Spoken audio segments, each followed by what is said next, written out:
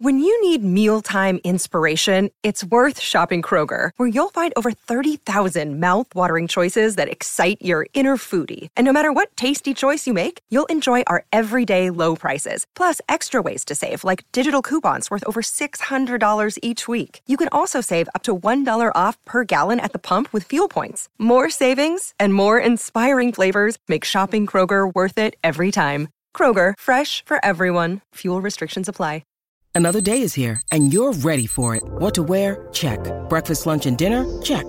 Planning for what's next and how to save for it? That's where Bank of America can help. For your financial to-dos, Bank of America has experts ready to help get you closer to your goals. Get started at one of our local financial centers or 24/7 in our mobile banking app. Find a location near you at bankofamerica.com/talktous.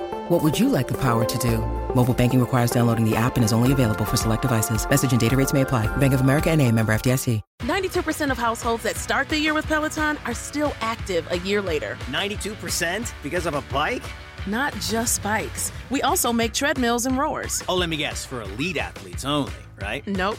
It doesn't matter if you're an avid exerciser or new to working out. Peloton can help you achieve your fitness goals. 92% stick with it. So can you. Try Peloton bikes, tread, or row risk-free with a 30-day home trial. New members only. Not available in remote locations. See additional terms at onepeloton.com/home-trial. With one of the best savings rates in America, banking with Capital One is the easiest decision in the history of decisions. Even easier than choosing Slash to be in your band. Next up for lead guitar. You're in. Cool. Yep, even easier than that. And with no fees or minimums on checking and savings accounts, is it even a decision? That's banking reimagined. What's in your wallet? Terms apply. See CapitalOne.com/bank for details. Capital One N.A., member FDIC.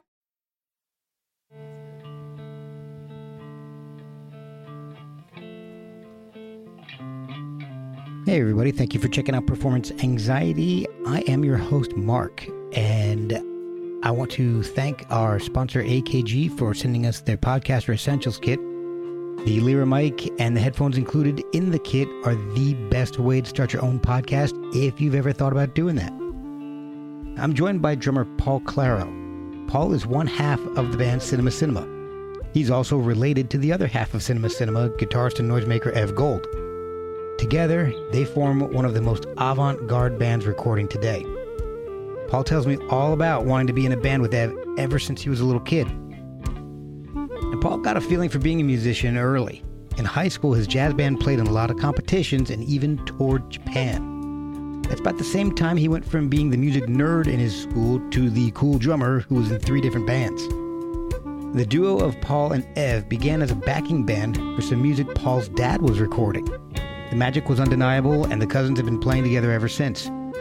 They've just released CCX MD2, a recording they did with jazz musician Matt Dario.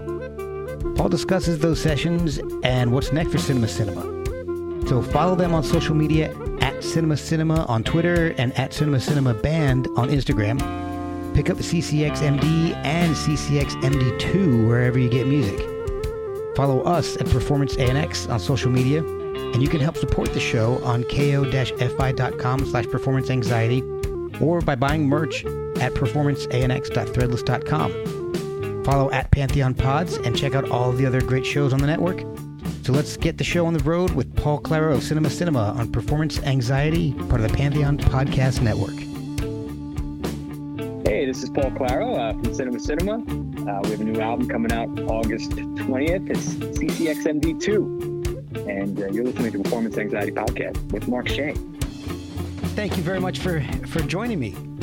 Oh man, thank you for having me. I mean, it's really looking at your whole lineup of guests you've had in the past. I mean, it's really it's an honor for me. So thank you for taking the time to talk to me. I don't know what I have to say, but I'll try to say something worthwhile. No problem. No, it'll be easy. It'll be real easy. I do want to thank you guys for the continued support of the podcast, because you guys keep liking the posts and you know, retweeting things and I don't know what you do with Instagram. I don't know. But it's like repost or something like that. Yeah, I don't know. I love Instagram. I hate Twitter. I love Instagram. I don't know really what I'm doing besides just posting stuff and liking stuff. Yeah, you got to get on that hashtag game. That's the hard part. I'm awful with that too. And I don't. Yeah, babe, of course, man. No problem. I mean, we're happy to support people who support us, of course. So well, I'm thrilled. I mean, any of my friends that are really into like avant-garde stuff and King Crimson kind of stuff, early King Crimson, I'm just throwing you guys out to them. So hopefully you're getting some new fans. I'm trying. Man, thank you. That's rarefied air. So thank you. That's awesome.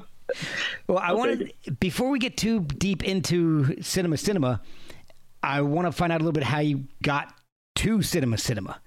So I wanted to know a little bit about how you grew up. I mean, was your dad's a musician, right?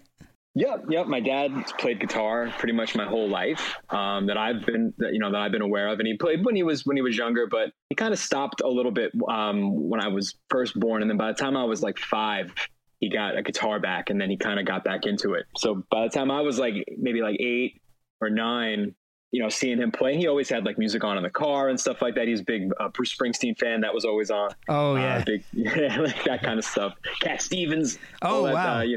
Totally different from like what we wound up doing in cinema. But I'm into like a whole wide variety of stuff. But anyway, so just to kind of dial it back into that is like basically I grew up with him playing guitar in the house and playing music in the car and stuff. And I just at first I wanted to play guitar. And that was very difficult, as you can imagine, for a young kid, right? Yeah, no, I would do that. Yeah, man. And I was a really small kid, too. Like, I still am small, like short stature. Me too, 5'6" in the house. Yeah, man, that's me, basically. 5'7" on my driver's license. I don't know if that's with my shoes on or what, but I say 5'7". But yeah, I was a small guy, a small kid, and I couldn't really, I don't know if the guitar was too big that I had at the time. I mean, it was like a children's-sized guitar, I think, but it was just too painful for me to like really get into and like get any way proficient at doing it at that young age. And I was just like, screw this. Like, this hurts. Like, why would you want to do this? Yeah, it sucks. Yeah, basically. Guitar sucks. Yeah, but that's kind of what my thought was. I was like, it'd be really cool to play that, but like, I couldn't stick with it. You don't have that old man strength in your fingers like your dad did. Yeah, not at that time. He made it look so easy. I mean, his hand's like holding a baseball mitt, so it's like it's a whole different story.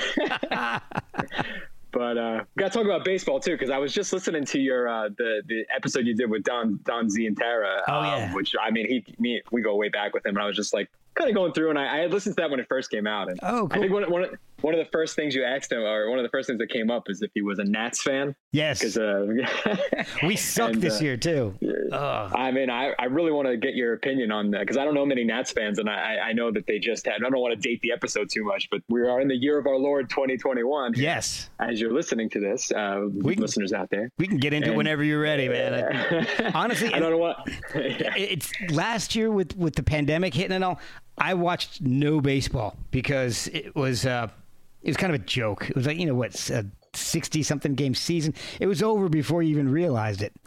And yeah, I mean, I'm a big baseball fan too, and I really was checked out last year with the COVID stuff. It didn't feel like a real season. You didn't know if there was going to be one, because half the teams, everybody was postponing games, canceling games because the teams were coming up. Everybody had COVID. I didn't even know if there was going to be an actual season. I know they started it, and we're like, what the hell's going on? Is there going to actually be one? And then this year, it's been tough for me to get into it. I've kind of done it to myself, because I have scheduled so many people for this podcast that I'm having a hard time watching the games between recording and editing.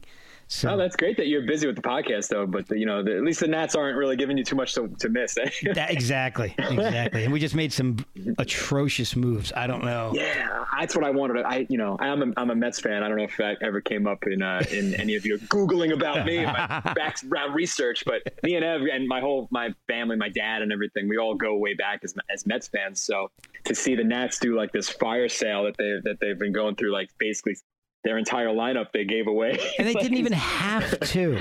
No, I mean, Trey Turner was the one that I was really surprised about. Like, their young shortstop, too. Like, why throw him in the deal? Like, just give him to the Dodgers for no reason. Him and I mean, I love Max Scherzer, and I guess I understand why they did. I mean, honestly, I would have loved to see him retire as a Nat. I don't care how crappy he was And I don't know, he wasn't doing bad. He was just getting old. So yeah, I would have. He made more sense, but like, Yeah. I guess who knows what went on behind the scenes to make Trey Turner part of that package. I mean, you would think Max Scherzer would have been enough, but like, geez. You'd think they would have gotten more than 4 prospects for the 2 of those guys combined. Right. 4 guys. It was really wild. And then like an hour later or the next morning, they selling off Kyle Schwarber. Kyle Schwarber. Yeah. Yeah. Like I was like, I mean, that makes sense. He was only on the team for like whatever, for the year or something. Yeah, so it's a 1-year deal.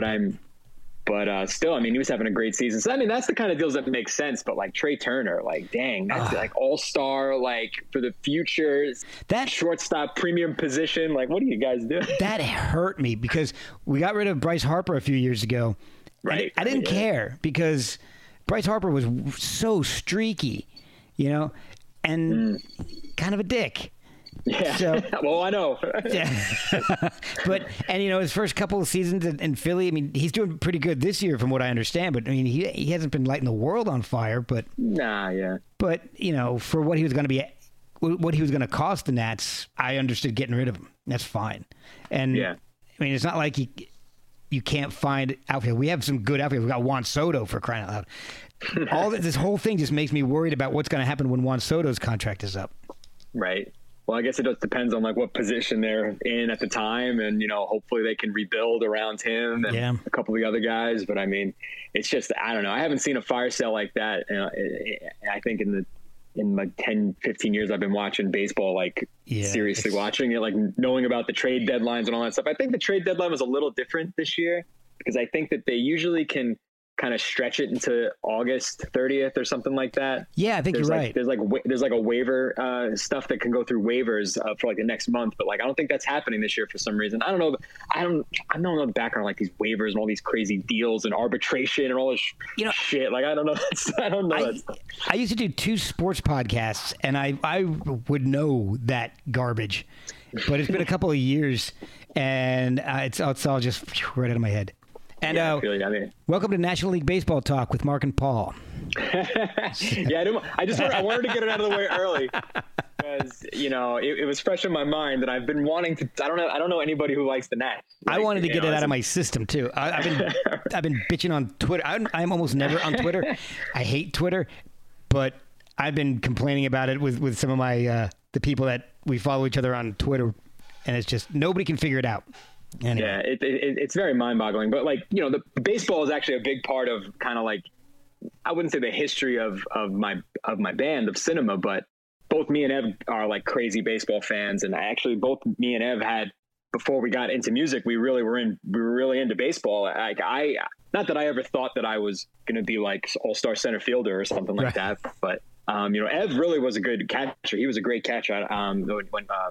Before he really got heavy into music, he was like, he played in the Little League World Series, like stuff like that, toured around and really was serious as a baseball player. So me, I was kind of the opposite. Like I got into baseball because that's what you do as a little kid, and I thought like, I like doing it, it's fun.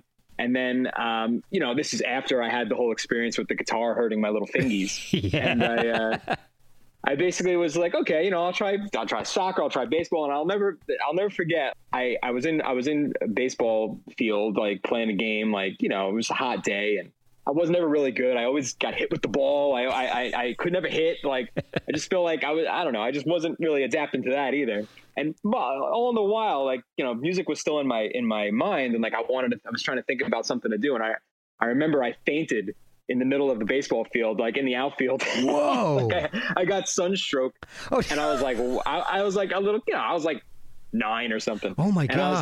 I was like, fuck this sucks too. So anyway, literally within like a month or so after that, in our I used to go to a Catholic school growing up in the parish. We lived very close to a church, so we were involved in the parish, and they were having like a kind of a talent show / kind of just like.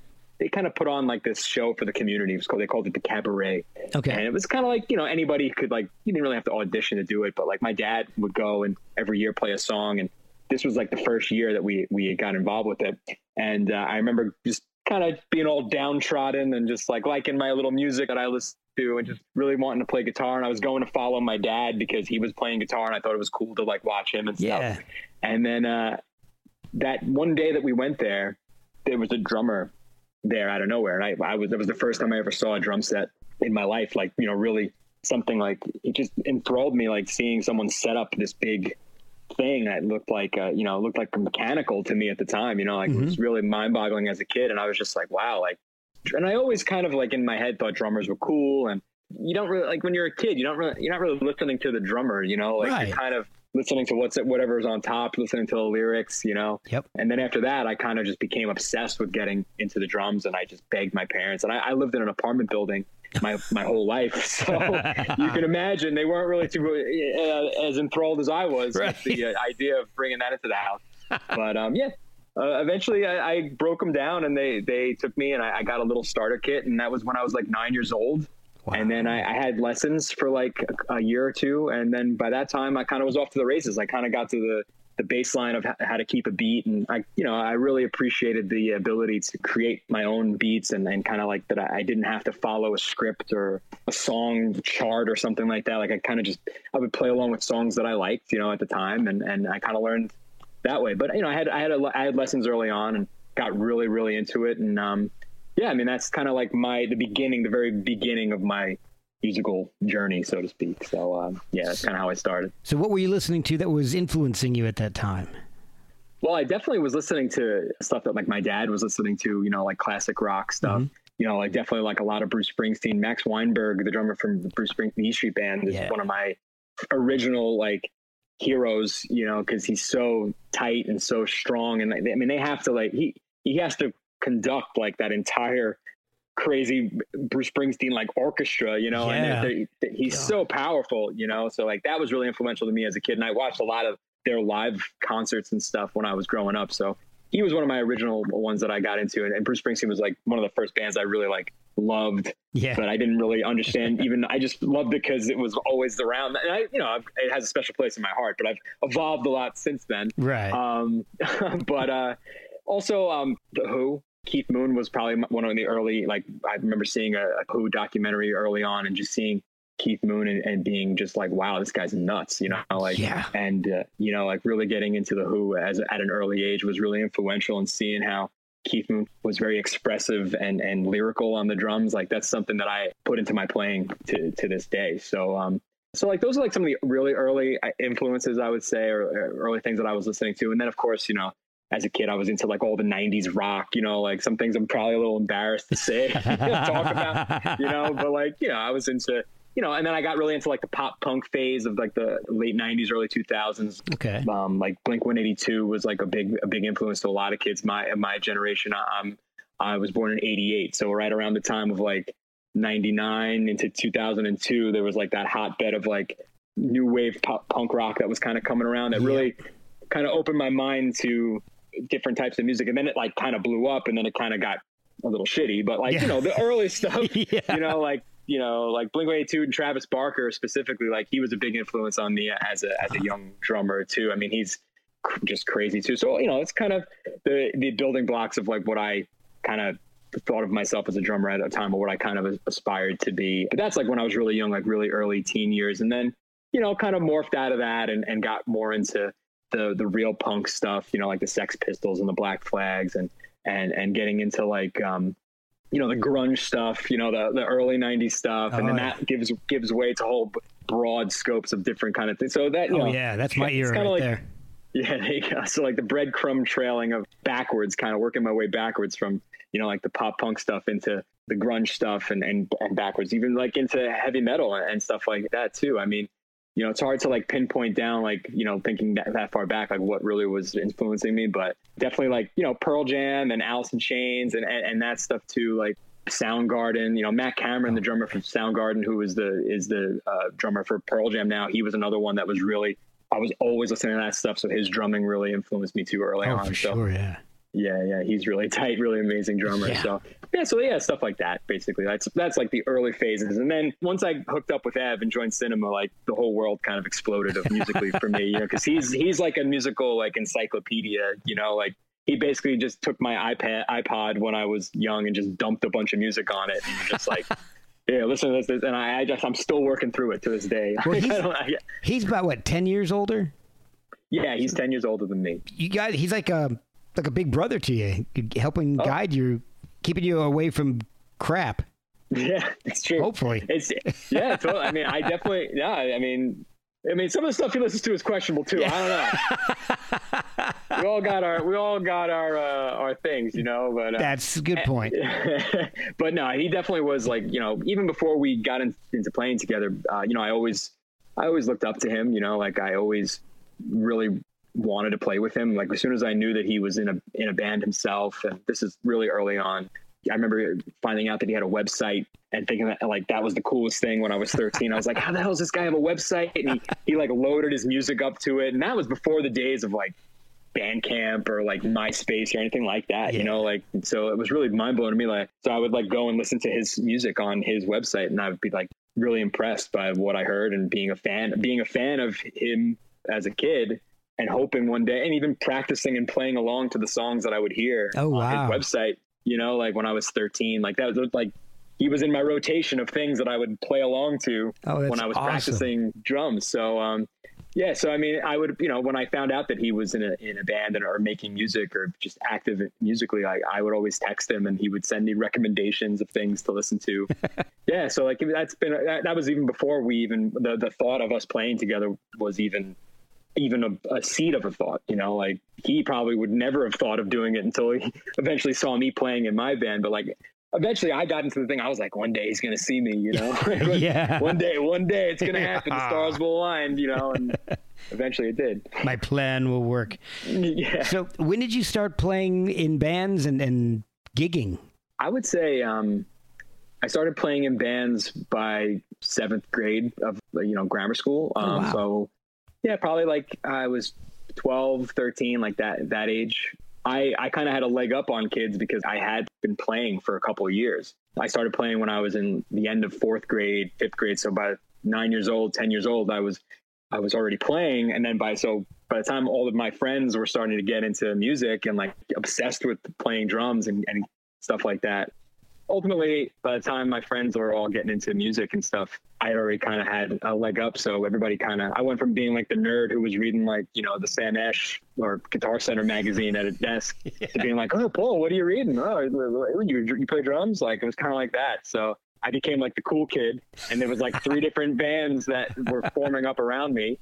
And I just started playing with all these different kids. And then, I went from being like a big loser to like the guy that was the go-to guy. Oh, Paul's cool now, kind of like that. So I got, it was kind of nice for a couple of years. And I eventually, between influencing other kids and kind of being, kind of like the glue that held a couple of different groups together, like some of those groups fell away. But by the time I was in 8th grade and going into my first year of high school, I was gigging every once in a while, like playing. There was this place, even Ed has played here too. It was called L'Amour's. Some people who from the Brooklyn area might know about L'Amour's. It's since been changed into something else. It was a really cool place for kids back in the day, like young kids, because you kind of had to like buy the tickets from them and then sell the tickets yourself. Okay. So it was almost like pay to play in a way. But we didn't care at the time. They would print out the tickets with your band's name on it, and you thought, wow, this is awesome. That's awesome.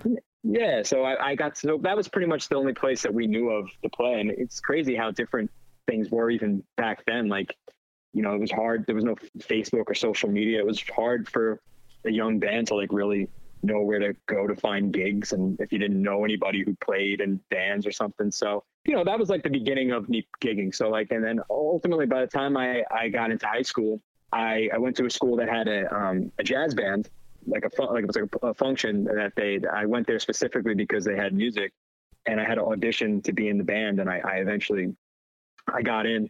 And that became kind of like my band, because it was very serious, like, and I was in like 2 other bands in high school that were through the school, and I would jam with like other people from my class and stuff. But like the jazz band was it was like I got graded on it, like they gave me a grade like at the end. It was part of my like curriculum.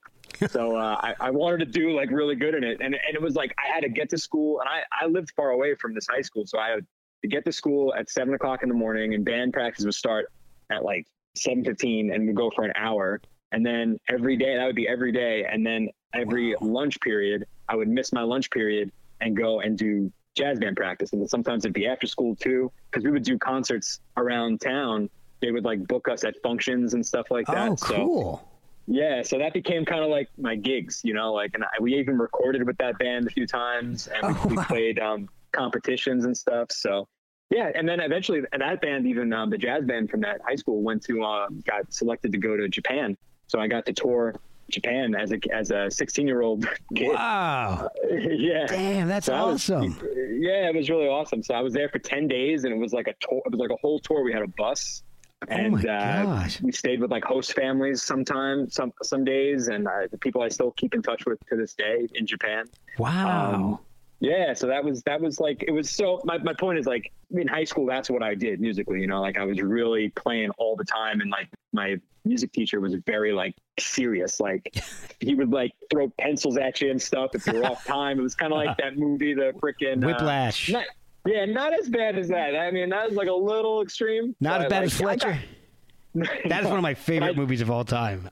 Oh, it's so good. It's almost hard for me to watch, like as a musician, because I'm just like, damn, I don't want it to seem like it's that bad. And I've never experienced obviously like something like that, but I did get some like songbooks hurled at my head, and some banging of some like, podiums and stuff. So I know what it can be like, but, so you got a taste for touring and playing live really early on then. Yeah, definitely. We played all over Brooklyn at different festivals, different parades, like old folks' homes. Like they just like, I don't know, my music teacher treated it as if we were his like his band, like not just for the school. Like he really wanted us to get that experience of playing live and playing out, not just doing it for a recital for the high school, you know, like we did that too. We did like 2 or 3 shows a year just as a performance for the high school and for our parents and stuff like that. But outside of that, we did all these other events and things like so. And it was really cool, and it was good for the school, you know, like it promoted the school, and it also promoted the music program, which was very young when I had started. And I guess my teacher was trying to, Mr. Leposki, if you're listening to this, you know, God bless you, sir. We'll tag him. Yeah, exactly. I got to find that guy, actually. Now that I'm thinking about it. He was great. He was really a big influence on me when I was growing up, too. And he was a trumpet player, and he toured around, and, you know, he was a serious musician, too. Wow. So, like, yeah, so he was a good influence on me early on, and gave me that kind of, like, work ethic of being kind of like a working musician, even though, you know, you're doing it for school, but, like, having kind of like a work ethic towards it. Like, you're not just doing it for fun. Like, you're doing it because it means something, and it matters. It's not just like, don't just like toss this grade away. Like this is important, you know? Yeah. So that stuck with me for years. And the playing live and stuff, I mean, I developed a passion for that early on. I mean, even when I was during high school, I wound up, so that cabaret thing that I wound up seeing my first drum set at, I wound up becoming the drummer of that. Oh, wow. In my parish. So while I was doing all the gigs and stuff from my high school, I was also doing the drums for the church and for the parish and stuff like that. So I was playing a lot, you know, and I really loved to play live because I felt like I was a very quiet kid growing up, and you know, the drums to me never really was about making everything perfect and being like the greatest musician and having the best chops. It was like, really for me, it was about like expression, you know, like being able to express myself. Especially as a young kid, when I really felt I was very shy. Like the drums were like the biggest, loudest instrument on stage, right? Yeah. So you can't avoid listening to the drums. And if you're a good drummer, people tend to pay attention to you. So yeah, in fact, if they're not there, you're definitely missed. Right, exactly. A bad drummer can make a good band sound like shit. Yeah. And a great drummer could make a good band sound great. Yeah. You know, so I always prided myself on trying to be like kind of a showman and putting on a performance, like, you know, even things that I do in cinema today, like looking at the crowd and pointing my sticks. Like I was doing that even when I was a kid, you know, like trying to get the crowd into it, you know? But yeah, that really developed early on. I was very fortunate to have all those experiences at a young age as a musician too. When did the connection with Ev really start to form to create Cinema? I think Ev might have touched upon it a little bit because I did a quick re-listen of the interview with Ev. just because I didn't want to hit on the same things. I wanted, like, this is the other side of cinema. Exactly. Get a couple of different, points of view here. But but it is the same story, so some things will overlap. But yeah basically, it's been a while since people have heard it too. So right, and actually, it's pretty interesting how cyclical it is too. Because when you had interviewed him the last time, we were coming out with the first CCXMD album, and it was just he was talking about kind of the songs from that, and you played a clip or two from that album.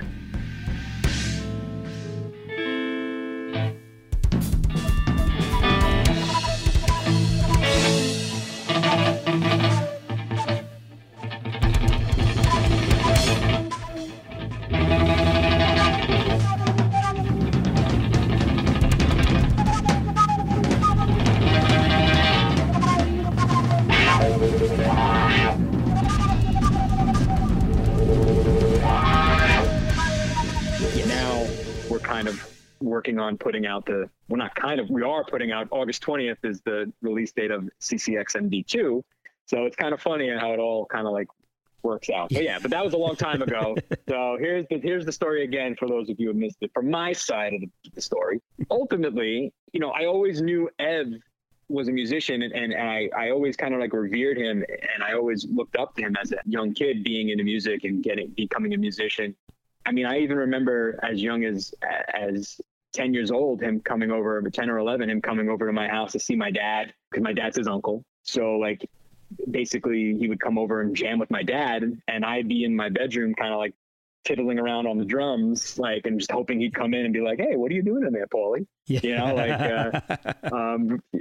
Eventually it happened. I was playing like, I don't know, hot cross buns on the drums or something, and like, who cares? But whatever the drum equivalent of that is. But right. So like, I always, I don't know, in my mind, there was always like a link between me and Ev that I couldn't explain, or something that I kind of wanted, because I'm the oldest of 3 kids in my family, and I didn't have like an older brother or an older sibling. I was always that person to my siblings. We'll be right back after a word from our sponsors. So I think, I kind of always had kind of like a kindred older brother vibe towards Ev early on in our relationship. But he didn't live in New York for a couple of years while I was growing up. He actually moved to LA, California. I don't think he actually lived in LA. I think he lived in San Diego, or San Francisco, my bad. Okay. He'll kill me if I don't get all these facts right. Yeah. He's, we're like, oh yeah, I don't even know. Actually, I don't know if he was in the Little League World Series too. He was in some kind of big tournaments. I don't know. He'll have to fill you in on that on the part 2 of the Ev Gold interview. Yeah. But anyway, so long story short is that he was living in California, and that's when I kind of started seeing that he had that website with his music uploaded to it, and I started listening to it and becoming a fan of his. And he had kind of an early version of cinema that he had formed when he eventually moved back to New York, and he was playing with some people, and his friend for years, and a friend that he met in California who had moved back to New York as well. So they were playing some gigs, and I remember getting an early CD of his band's music and like really getting into it, and again working into the rotation, playing along with it, Right. And eventually, we had kind of been in touch, and I would text him about music, and he'd give me music recommendations and stuff like that. But I was still really young at the time. I couldn't even get into a bar to go see his band if I wanted to, so it was kind of, we were very distant, but then eventually when he moved back to New York, like as family members, we saw each other, and I would go to his apartment and see all the CDs he has, and I'd be like, oh, I like that too, So it was kind of kindling from there. And then eventually my dad, he plays music and he writes some songs, and me and my dad, I'd be remiss to say that, my dad is a very big part of my musical story all throughout all of this, because me and my dad would jam together all the time, because my dad was still playing guitar. Oh, that's awesome. And then, so me and my dad were like a little 2-piece early on too. Before, all the stuff with cinema ever happened and anything like that, we would, he would write songs, and I would write drum parts to all of his original songs that he would write. We would do our Bruce Springsteen covers too. Yeah. Yeah, of course. We got to get the Bruce in there. Yeah. So I got a lot of experience like writing do songwriting for drums like early on and through playing with my dad. So, all that to say is like my dad was making a CD, and I was in a band at the time too when me and Ev eventually hooked up to play. I was in another band at the time, and we had played a couple of shows, and we were pretty serious. And while that was going on, my dad was making a CD, and me and Ev were kind of being his backing band on his CD. Ev was just going to play bass and play guitar. My dad was singing his songs and playing guitar, and I was just going to play the drums. Right. And me and Ev had never played together before. Maybe we had jammed randomly at some family event maybe once before or something. Who the hell knows, but like I can't remember if that was before or after this, but I know that the first real time we played together in any real like earnest way was backing my dad for his songs, and he, Ev like heard the songs a couple times, and me and Ev had never played before, but I just remember we were kind of really vibing, and I was really excited. Obviously, like he didn't know that at the time, but I was just like, this was like my dream was coming true. I was finally like getting to play with my cousin for all this time. Like, yeah. What I've been working for, I've been waiting for this moment. And we literally had our backs to each other because the drums were in this studio. It was a small little studio in Queens, and I was facing the wall, so I couldn't even see him when I was playing. Oh, and he was playing on the other end of the room, and I just remember being like, "This is working somehow. Wow, this is kind of fun." And the album came out good, and my dad was very happy with it, and we're very proud of it. And I think during that time behind the scenes, Ev was looking for different people to play with and just kind of starting up cinema. And he a couple months later, maybe a month or two after that, came to see my band. I guess he probably felt something similar that I felt at the time. Like that was cool playing with Paul. Yeah. And he came to see my band, and at the end of it, he was like, basically like, you should play with me. Yeah. You should play with me. Yeah, basically, more or less. No offense to those guys. They were great guys. But I was just like, what have you been waiting for all this time? Yeah. Like, this is it literally was like a dream come true for me. Like at that time, like it was like, I couldn't believe that this was actually happening. And I was like, yep, anytime, tell me where you want to go, what you want to do. I'm in, man. And at the time I was like, oh, no, I'll stay in this other band. But within a month of us playing together, it got so serious so quick that we both had to devote our time to just doing cinema stuff. And, originally the idea was to maybe get a bassist or do something, a little different, who knows, add another piece or something. But within like the first practice or two, we knew that if we just do what each other does and do what we do together, we could just do this ourselves and we didn't need to worry about anything else. So it just kind of evolved from there after that. It's amazing to hear about that connectivity that you guys have. There's something about family. Yeah. There's just a connection there. Yeah, it really is special. And I mean, it's something that I pride myself on feeling like I knew it all along. I just had I don't know, like I just felt that connection very early on to him. And, and then when we got to play together and it all started to click, it was just like, it's just made sense ever since. And as long as, and that's what makes the band really mean something. It's not any accomplishments or any amount of fans or anything like that, or any streams we get on Spotify. It's like, we're two cousins and we happen to be in this family together, and we both are musicians, and there's a lot of things that had to go right for it to really be going on for this 13 years that we've been doing this, and it all has gone right because of our connection as family members. And it all kind of starts from that and how we treat it, and we treat it with a lot of respect, and we treat each other with a lot of respect, that I feel like, maybe if we were just buddies from around the corner or something, maybe we wouldn't be putting as much effort into it, but we care about it and we care about each other. Yeah. And that's what kind of propels us forward. And we're always kind of pushing each other, and I think there's a lot of things that go into it, like there's like a big brother, little brother thing, but we're not actually brothers. We're just cousins. So that helps. I feel like that if we were brothers, maybe we would have killed each other a long time ago. That's possible. Doing something like this with my brother, I don't know that one of us probably would not have survived. Yeah, we've said that before too. It's just like, it's nice that we're just cousins and we don't have to see each other on every single holiday after this too, you know, like. So I'm imagining, and I haven't heard it obviously, but I'm imagining your dad's album doesn't sound anything like a Cinema album. So how did the sound kind of Cinema evolve? I mean, do you guys start off being as heavy and avant-garde as you are now, or were you trying to play more standard rock songs? How did that start? I mean, it's definitely been, you know, just a kind of a process, like not only an evolution of the band, but of each other as musicians separately too, and what we're into and what we're listening to at the time. And I think, you know, back when we first started, not that we ever wanted to be like a straight rock band, but, you know, we were kind of not looking to experiment right away.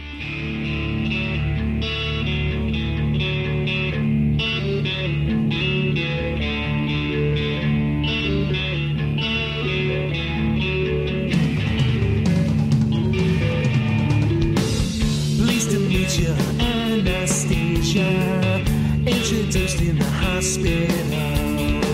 I'd ride the ambulance just to see ya. You're my favorite, don't you know?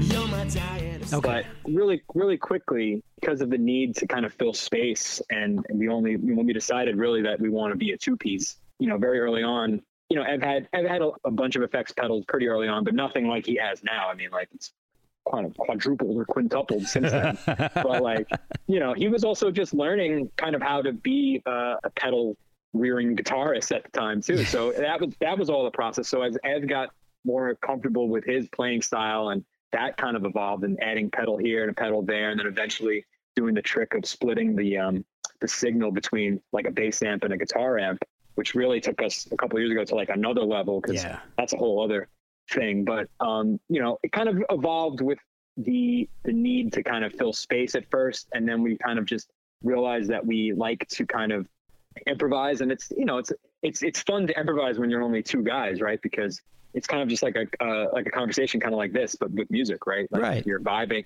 you know, you don't have you know, and even if you add an extra person in, like we have on the new record, and on CCX MD1, there's room for like a third instrument in that. But when we're just live, me and Ev, it's like we can't help but go off into another world, you know, and that connection that we have as family kind of propels into the music too. So I think that very early on, we kind of decided, and that wasn't really a conscious decision, but it was just because we're having so much fun playing. That's when it became more avant and more like improvisational, because we just didn't want to stop. And then eventually that became, we didn't stop at any point during a show. Like, we would just bleed one song into another song, and like, I guess that's what we do. Like, we just kind of start playing, and then we go down and we come back up, and there's another song, and then we go down and come back down and get really crazy, and then there's another song, and then maybe we write a song on stage that we didn't even, I mean, that happens a lot too. Like, we'll come up with a riff, and it just that becomes a song. And I mean, it's a lot of fun. Like, and it's all kind of birthed from us kind of doing a lot of live gigs early on too. I mean, I think our first 2 years playing together, I mean, definitely in 2009, we made a conscious effort to play 100 gigs that year. Yeah, I remember Ev saying that. Yeah. Yeah. Is that the year that you guys like drove to Ohio or something for one gig and all the way back? But I think we did that that was like one of our early things. That might have been, I can't remember, you know, Ev's really like the cinema historian. He's got like a crazy mind for dates. He's the archivist. Definitely, yeah, basically. But he'd be better at knowing all that stuff. But we definitely did do a gig, like a one-off gig in Ohio, and then just came back. I remember we were so crazy. We got up at like 3:00 in the morning and got together and started driving the 9-hour drive. And I picked Ev up from his apartment at the time, and it was like torrential raining. Oh. I had like just gotten my like driver's license like a month ago. Oh my gosh. Yeah, and I had just bought a car like a month after that. And I was like, it was a crazy time. But yeah, so we did that, and I think so. Like that was before. Once we survived that Ohio gig and got back in one piece. Literally, we got back and like my car was like falling apart. Like we were dragging ass into Ohio. Like it was crazy. But yeah, then the next year we were like we couldn't get enough. Like, and then, you know, now we've played going on like 500 gigs. You know, but like that first that first time we really did a lot of developing during that year of 100 gigs and playing live constantly. And we became a live band, you know, like, and I think that's something that we kind of carry on. I mean, I don't think it is. It definitely is like something that we pride ourselves on, is being a really great live band and bringing something to the table that is unique and something that people would actually like want to come see multiple times, you know, like, and want to be part of that experience, because you never know what's going to happen. It really is kind of like a performance, you know. I know you guys have a pretty good connection with Virginia and DC area, and I'm anxious for you guys to come down this way again, because I've got to see a show. If the albums are any inclination as to what this show is, the albums are unbelievably energetic, somewhat chaotic. You know, songs like UFO.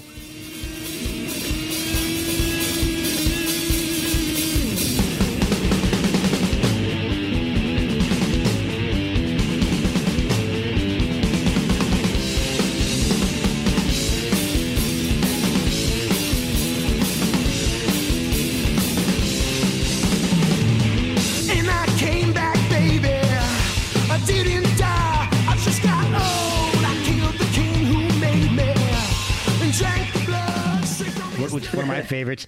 Bomb Plot. You know, they're kind of insane. And that's the recorded version. I can't wait to see a live version.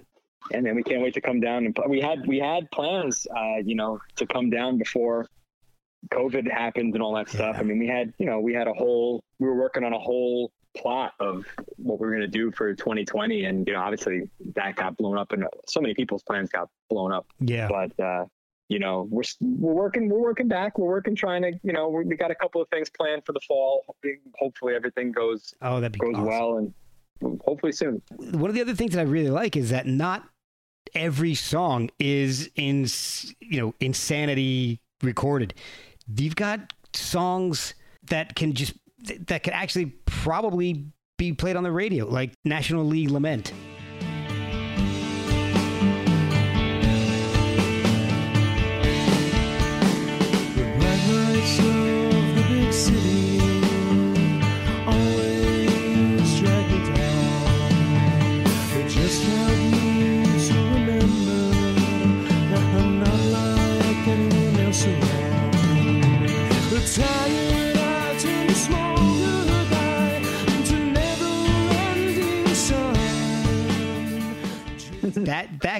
I could hear that on an indie radio station. And on the same thing, you've also got Insanity, like Mask of the Red Death. Yeah, we opened our show with that for a long time too, and that would become like the recorded version of that. Like, it evolved so much on stage too after we recorded it. So you know, even if you think, you know, kind of like the song as it is, I mean, the live versions become kind of like, especially like, you know, it's like with anything, you know, you get more comfortable with it, it becomes like a kind of a looser fitting suit and you feel good in it, you know, whereas like when you're recording, you're trying to hit certain spots and stuff like that. And I think especially early on in our recording too, we were kind of trying to be perfect and trying to like hit certain spots. But I don't know, as we've kind of gotten into the phase of the band now that we're recording a lot of our improv, we're treating our recordings like they're live shows more. And I like that style a lot better. I feel like I play and I feel like the band plays better when we're kind of not trying to be like traditional recording artists or whatever, you know, like, you know, like we're trying, you know, cause it's very easy to fall, like early on, like you fall into that kind of thing of like, I want to make this perfect. I want to be like Neil Peart, you know, like I want every spot, it's got to be boom, boom, boom, you know, like perfect. Yeah. Cause I'm like a perfectionist when my drums was like, that's like all I have, right? It's like all I have to give to the band on a live setting. I mean, in a recording setting. Whereas like when I'm playing live, I could do the faces and people pointing sticks at people and flipping people off, you know, like, what the fuck, you know, like I'm just becoming a crazy person. But when we're recording, I'm, you know, my drums are like the only thing that I'm bringing to the table. So I really want them to shine through. But like on this new recording, which is kind of an old recording too, but you know, that's all improv. You know, the CCXMV stuff is all improv stuff that we kind of edited down and kind of culled into different pieces. But all of that came from, you know, just 20 to 30-minute jams that we just did. That's amazing to me, because if you think about it, it's kind of going the opposite way a lot of bands go in their career. Like a lot of bands, this isn't what you guys are doing, but they're unfocused, kind of not sure what they're doing, things that sound a little improv, and then they, finally maybe get a focus 3 or 4 albums down the line. You guys are kind of doing it the opposite, where your albums are getting more and more improvisational as you go. And it's really wild, because you can tell that you guys are really tight during the improvs. It's not like you guys don't know what you're doing, but it's like you're more comfortable with being more experimental now. Yeah, that's a really good point. And I think we feel that way, and it's odd to say that we feel more comfortable doing stuff like that, because it really is a very naked and kind of like exposed way of producing music, because we literally go in and we don't know what's going to happen. Like we've recorded the CCXMD stuff, we've done 2 other recording sessions with 2 other instrumentalists. I don't want to give like too much away. I don't know exactly what we're promoting or whatever right now, but we've done other recordings, and every time we do something like that, you're just going in there with nothing, and you don't know. Like, I think a lot of musicians would be, I don't know. I know I'm even scared when I go in to do that, even though I trust myself and I trust what the band will do, and I trust what Ev is going to do, and I know what we're going to make is going to be great. But it is a very scary proposition, where you're just like, we have, maybe we have a couple of ideas of some riffs or little things, but literally anything can happen, and it's exciting and kind of keeps you on your toes, and you want to, and I got to be honest, my playing on some of that stuff isn't perfect. I don't think either me or Ev's playing is perfect on that, but not that anybody specifically would point out, because that stuff didn't exist beforehand, so you can't really say hey, you missed a note there. Yeah. But I still feel like, oh man, it's not the tightest it could be, but fuck it, let's just put it out there, and people want to check it out. I mean, I think some people would be pretty surprised to see that that's the stuff that we're putting out now, and the improv stuff is actually even improv. I feel like sometimes it even sounds to us, when I listen back to it, wow, that actually sounds like we wrote it. But that just comes from I can hear some of that. Yeah. Thanks, man. I mean, that just comes from years of us playing together on stage and being comfortable. When he hits certain notes, I know where he's going to go. So I can kind of follow, it's a weird trail that we kind of have breadcrumbed through. And now we can kind of follow it anywhere, it's interesting. And it's an interesting way of producing music. And I really, it also takes a lot of pressure off in a way, because we're not trying to focus on writing songs and writing albums and adding to our catalog. We're just we're adding to our catalog just naturally. Yeah. And putting out music just naturally as it comes out. And it's been really cool. And it has been kind of a reverse thing, but for us, it's been working really well. And it's becoming kind of our go-to way of producing music. And we are, we're still working on actual songs. Yeah. But we just did a recording recently that we hadn't played since the pandemic hit. Oh, wow. And we decided, well, the first time we're going to play, we're going to record it. And we're going to have someone come and play with us, and we're going to just see what comes. And we, it was amazing. It was amazing, it came out awesome. really, yeah. So that'll be a whole story for another podcast later on down the road. Next time I'll get the 2 of you on at the same time. Oh my God. I don't know if you can handle that, bro. I don't know. I don't know if I can handle it. Well, when the first CCXMD came out, it didn't click that was Cinema and Matt Daria. I thought it was Roman numerals, so I was like, what the hell is negative 1292? Is that really what it is? That's what it would be, negative 1292, and now it would be negative 1290, and now it's negative 1292. Wow, I didn't even know you could do what in that. Is it the C's that make it negative? What makes it negative? The M is a larger number than the C, so you're subtracting. So that's wild, man. I wanted to ask you because you mentioned that in the one with Ev, and I'm like, how did you guys know this? That's crazy. That's crazy. Yeah, but yeah, it's sadly it's not Roman numerals. It's not as cool as that. It's just it's CC and and Matt Dario together. And then the next album is just the second part of that it's just jam session that we did. It's just kind of funny that every letter in there ends up being a Roman numeral of some. Yeah. I don't know if we planned that, but I'm just going to say that we did. I like it. So how did you end up meeting Matt Dario and getting him involved in both of the releases? Typical. It's a long story, but I'll try to keep it short. I mean, we had a close friend, a buddy, Matt Paniff, who worked with us early on in our kind of, as we were doing a lot of our initial tours and playing a lot of like our early gigs. I mean, he was a kind of someone we met through Greg Ginn from Black Flag. Right. And he was just a young guy who was really enthusiastic about music, and he was kind of trying to make connections in the scene, and he was a big fan of improv and avant-garde music, and he knew a couple of different musicians. And he knew Matt Dario from just going to see his gigs. And he kind of started working with Matt Dario, and it was really Matt Paniff's idea to kind of get us in a room together and see what would happen. So like, we got to thank him for introducing us and getting us in the room with him, because I don't know if it really would have happened otherwise. I mean, since then, now, you know, we are very close with Matt Dario, and we've developed a really cool kindred relationship with him.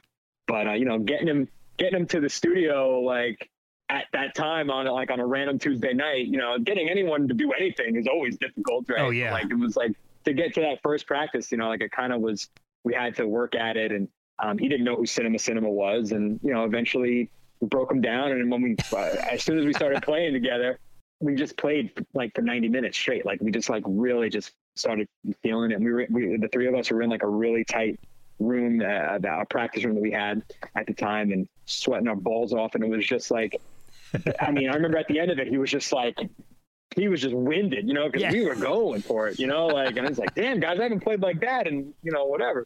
But he was, you know, we were both hooked on each other, and we don't play with each other all that often, but whenever we do, it really is a special thing, you know. It's really awesome, and it brings out a different side of Cinema and a side of us as individual musicians too. And, you know, it's interesting for us to kind of have someone who's kind of like soloing over, like we can kind of be the bedding music for him to kind of do this crazy wacko freestyle skronk horn shit that he does. Yeah. And then, I mean, and that's like, you know, that's just what he does when he's not even trying. And then he'll whip out crazy wind instruments and all kinds of things. I have an Irish tin whistle that I had, and he like, I don't even know if he ever played that before in his life. And I just brought it with me to the studio, and he was like, oh, cool.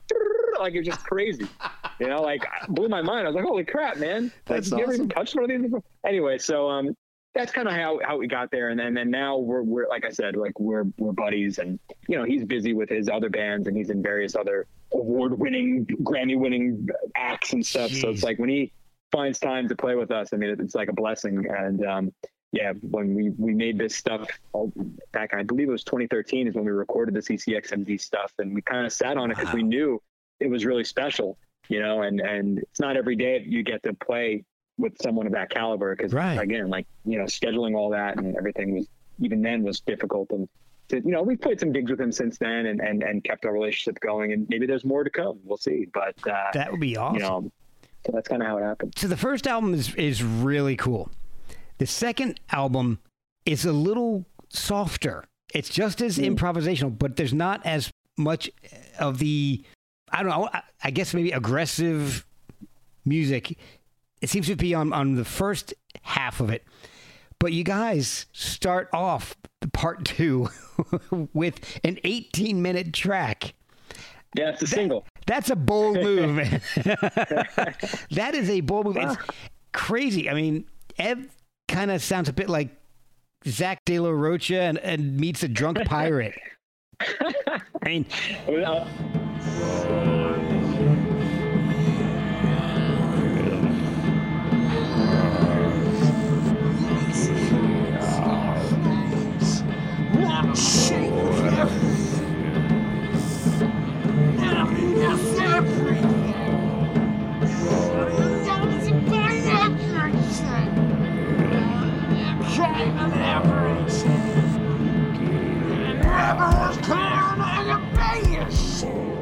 I'll let him know you said that. It's really crazy. I mean, I kind of feel like it makes me feel like I'm actually in Samuel Coleridge's Rime of the Ancient Mariner poem, like at the point where they're floating in the sea and everyone's died because the mariner killed the albatross. That's kind of what I feel like when I'm listening to that. It's really wild. It's a very wild track. Hey man, I mean, if it can get that out of you, that's pretty great. I'll take that any day.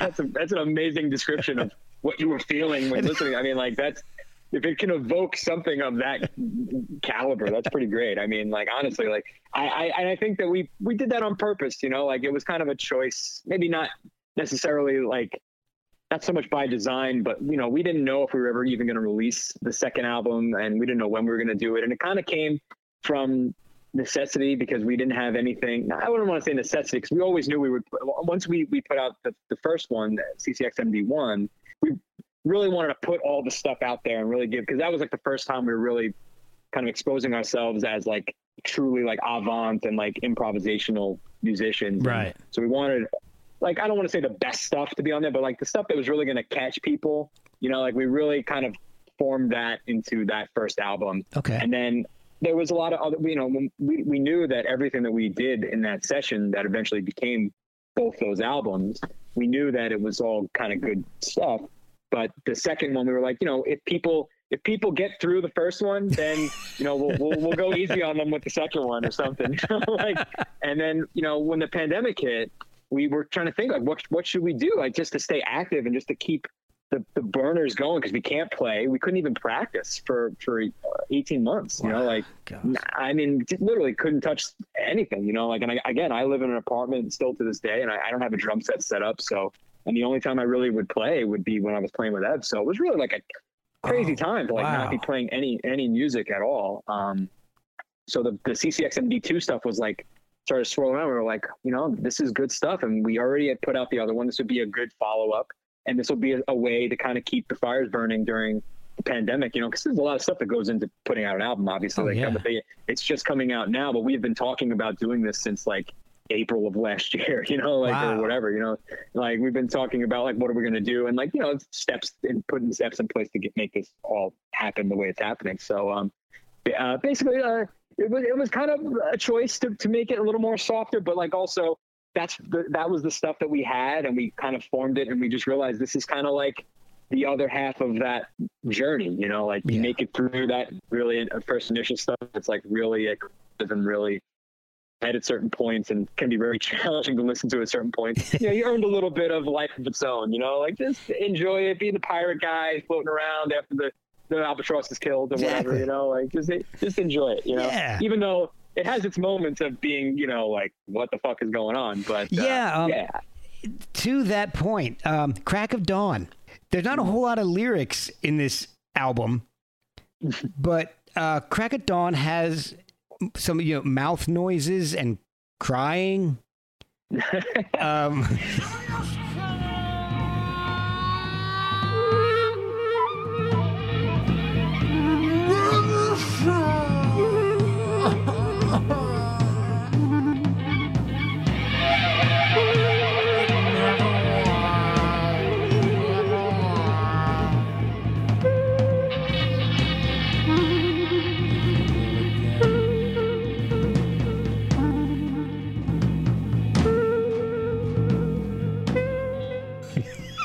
I don't even really know where I'm going with that. I just kind of want to say that so I can play that section in the podcast. Yeah, you know, it's been a long time since we recorded that. I don't know what Ev was going through emotionally at that time. Could have been a rough day at work or something. I don't know. But yeah, I mean that, you know, and that's just something too. Is like, there's not a lot of lyrics. There's not a lot of singing on that stuff. And some of the stuff that we've been working on that's more improvisational now, Ev kind of has changed his approach to his finding where the voice can fit into that stuff. But at that point, you know, we really wanted Dario's sax is kind of like the voice, right? He's kind of like the lead singer of the band in that version of the band. So I guess Ev fit in his random squeals and cries and his tears, you know, pirates. Yeah, exactly. I think A yarg or two would have been good. Yeah, yeah, but I can't really speak to what exactly, what mental breakdown he was suffering during that time. But maybe I'll ask him myself. Even maybe I'm afraid to know what he. Yeah, you might want to keep that one a secret. So, is there anything left of those sessions, or is this basically everything that is kind of in a song format? I think that is probably everything that because I know that there's some cutting room floor stuff that, when we were editing and things like that wasn't really long enough to be a song, or really didn't sound cohesive enough to fit, even with some of the stuff on there where it's just out of as crazy as it is. But, I think for the most part, that's pretty much what we're going to put out of that. But, okay. There could be some bonus tracks or different things come out in the future. We'll just have to see. I'll wrap this up with you real soon. I mean, you've been so kind to stay with me for over an hour at this point. But of course, man. What will a live cinema show be like at this point with these two albums out now? And beyond that, the new albums, are they going to incorporate more improvisational material in them mixed in with the structured stuff? Yeah, that's a great question. I mean, I think we're still trying to figure that out ourselves, right? I mean, to be honest, we've kind of always put like on every album, if you look at our kind of discography, there's always a song that's kind of called Shiner 1 or Shiner 2. So all that stuff is improv. All that stuff is made up on the spot.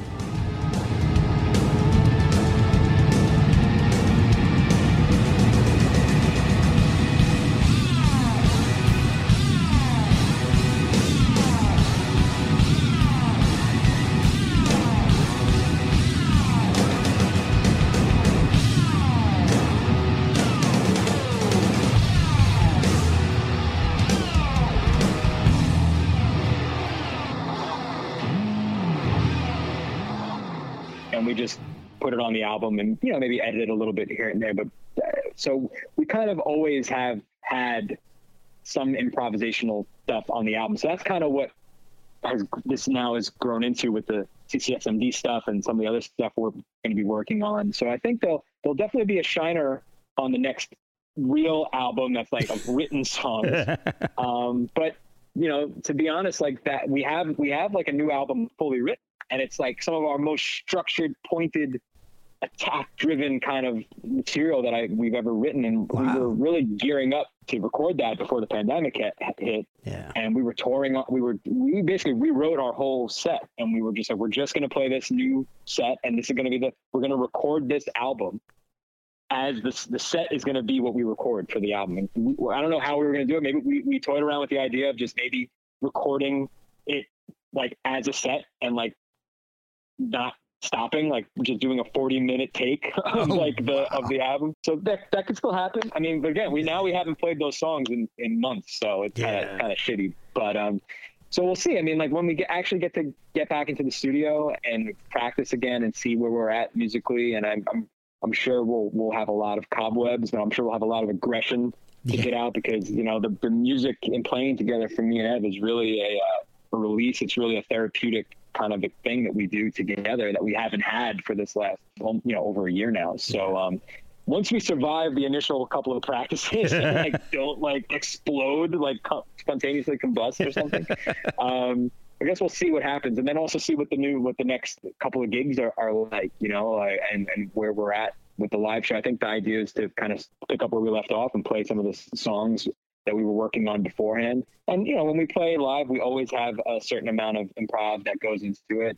And I can only imagine that, the improv stuff will continue to be a big part of our, discography and whatever we put out going forward, but I think kind of what we want to do is when we put out the next album, I feel like it's going to be the next real album. It'll be a shock to people. We want it to be kind of oh, now they're back to making real songs again? What the fuck?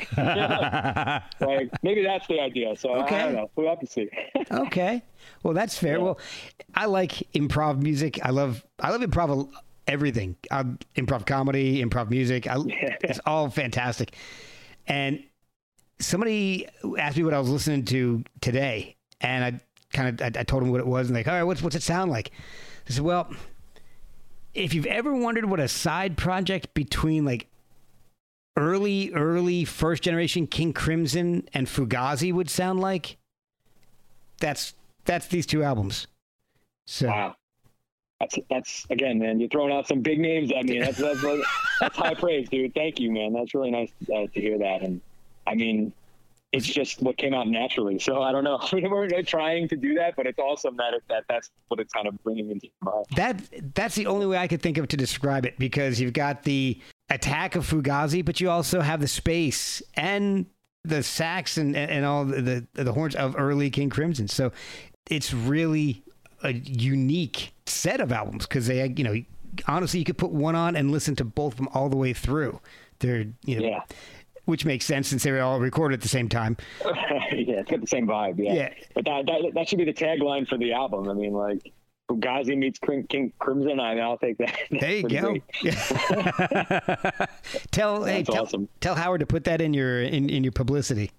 I'm gonna email him right now. I won't charge him anything for that. Just give me credit. You got it. Anything for you, bro. Well, man, I really do appreciate the time you spent. Where can people follow the band? How can they order the album and the prior stuff? Because the first CCX MD is just as good as this one. And you've got all your earlier albums, which are just wild. They're amazing. Yeah, thank you, man. I mean, I really appreciate that. And thank you so much for taking the time to talk to me. It's been a pleasure. I really enjoyed it. I don't get to do much of this, stuff. This is like getting an exclusive. Yeah. But I really appreciate you being so easy to talk to and making me feel comfortable. I appreciate that a lot. Saying so many nice things about my band. It's very fulfilling. My pleasure. It's all true. Yeah, thanks, man. And if anybody wants to check out any of our stuff, it's all on Bandcamp, Cinema Bandcamp. Say bandcamp.com/Cinema Band. Yeah. And you go on our Instagram. It's pretty much Cinema Band across everything. So if you just Google that, you'll find everything you want. And we're on Apple Music and Spotify. The new single from the new the album that's coming out August 20th is A Life of Its Own. That's on Spotify and Apple Music, so you can check that out. It's a long one, like Mark said, 18 minutes. Put it on while you're making your dinner or something. But it's very proud of that one, and you can purchase it from us from our Bandcamp, and that's pretty much it, man. And the social medias are all Cinema. It's really easy to find. Yeah. Pretty much easy to find. Cinema Band or Cinema. It's pretty ironclad across all social media platforms. So I have one more question to ask you before I let you go, because I asked this to Ev, sure. 2 years ago or something when I had him on. I asked him what one of the wildest live moments he had, and he told me about the time that he kind of blew out the power grid on like half a block at a bar in Germany. Yeah. What's your favorite touring memory? Well, it might even been on that same tour. That was a wild tour. It's definitely the stuff that we've had in Europe, the experiences that we've had in Germany and all across Austria and Switzerland and all these places that we've played in Europe. I mean, those are some of the highlights and will always be the highlights of our career. But there's one that comes to mind pretty instantly when anytime I think about that, or anytime anybody asks kind of a question like that. It's basically, we played a gig in Italy. I can't remember if it was on that same tour where Ev blew the fuses and all that stuff, and he had to get 18 9-volt batteries to power all of his pedals. Right. That might have been that tour. Anyway, so again, similar to that story, a big part of our European tours is always our friend Andreas, who is a great guy who tours us around when we play in Germany and in Europe. And if we didn't have him, we wouldn't be able to get to the places that we go. So he also speaks all the languages and whatever. So he's very key person when we tour abroad. But on this particular leg of the tour, we were going up to Italy, where we thought was going to be, we're going to have plates of pasta, and we're going to be eating pizza pies and all these things. And And basically it was like northern Italy. So it was basically on the border of Germany and Italy. So it was like basically still Germany, but we were like, we hit Italy. It was in Italy. But we were going thinking we were going to festival, and it was a festival extent. There was other bands playing it, but we get there and it was, they didn't have we're touring from another country. So we didn't bring all of our stuff. Like we kind of went to gigs with the idea that there was going to be some house stuff. Right. And basically that's not the worst part. The worst part was like trying to, like, we get there and we're like, we're so close. Like, where is this place? And we're looking at the map and it just says we're still 10 miles away, but we realized that we're 10 miles straight up. Like we had to basically drive up a mountain for about, I would say, an hour. Like it was just yeah. And Andreas's car wasn't like a big truck or something that could handle this off-road mountain driving. Like it was a stick shift, like little Volkswagen. I mean, at any moment I thought that and we had gear in the car too. So it was pretty heavy car. Like we were heavy dudes sitting in it. And I just, at any moment, if he took his foot off the clutch or whatever, we would have just rolled down to oblivion. Like it would have been the end of Cinema. Oh, no. I mean, like that's one of the crazy stories that just getting to that gig. And then eventually when we finally got there, it was like a farm. Like it wasn't like a music venue, but so we played a gig and we make it happen on the shambolic gear that we had there. It actually wound up being a very enjoyable experience. And then they're like, okay, where are we going to go to sleep? They gave us, I don't even know if they gave us blankets or whatever, but we go up into a barn to sleep. Freaking freezing cold in the middle of it. I mean, it was at that point, it was late at night and it was really cold. But I mean, you're in a field in the middle of Italy. Yeah. And I mean, it was pitch dark, so we didn't even know where we were sleeping. We were just like, okay, let's just get through this night and whatever. We survived and we made it. Like we're going to be all right. We're going to be all right. Just make it to the morning. Come to find out, we're sleeping above cows that got up at like the crack of dawn. We're waking up to cowbells in the morning. And actually it was a blessing in disguise because it got us up early enough and we were just like, all right, it's 6 a.m. Let's just get the hell out of here and just drive back down that mountain that we just came up.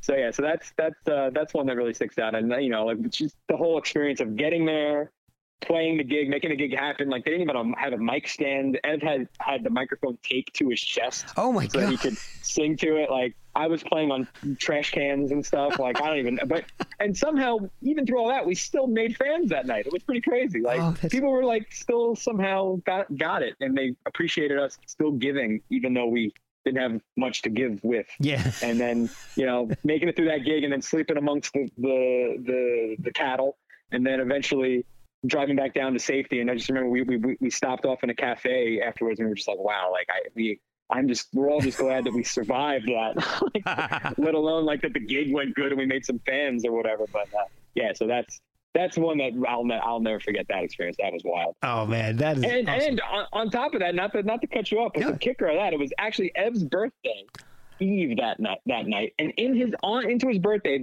a calf was birthed. And they named the calf Ev. Oh my gosh, that's awesome! Yeah, so it all comes together. Oh, that is fantastic, man! Paul, thank you so much. This has been a lot of fun. I really do appreciate you sharing all this with me. It's been great. Absolutely, Mark. Likewise, man, and appreciate you having me. And I look forward to doing it again. Maybe CCX73 will be the two CC bros will come and join you.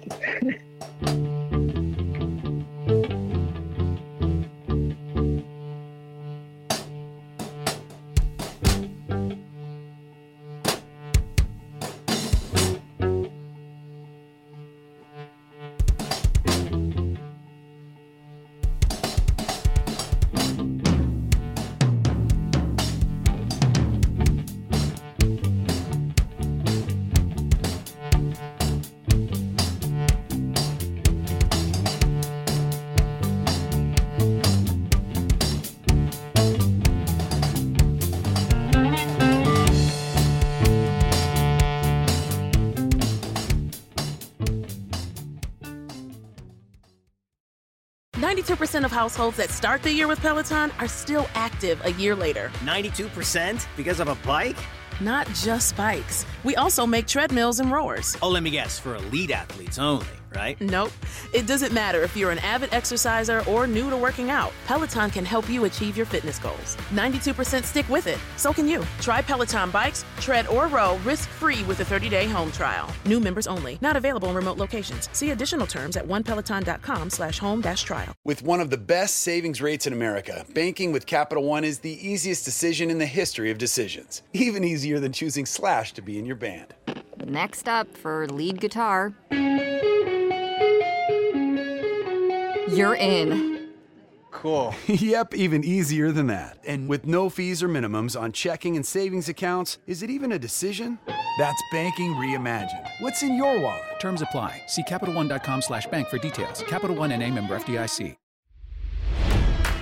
It's NFL draft season, and that means it's time to start thinking about fantasy football.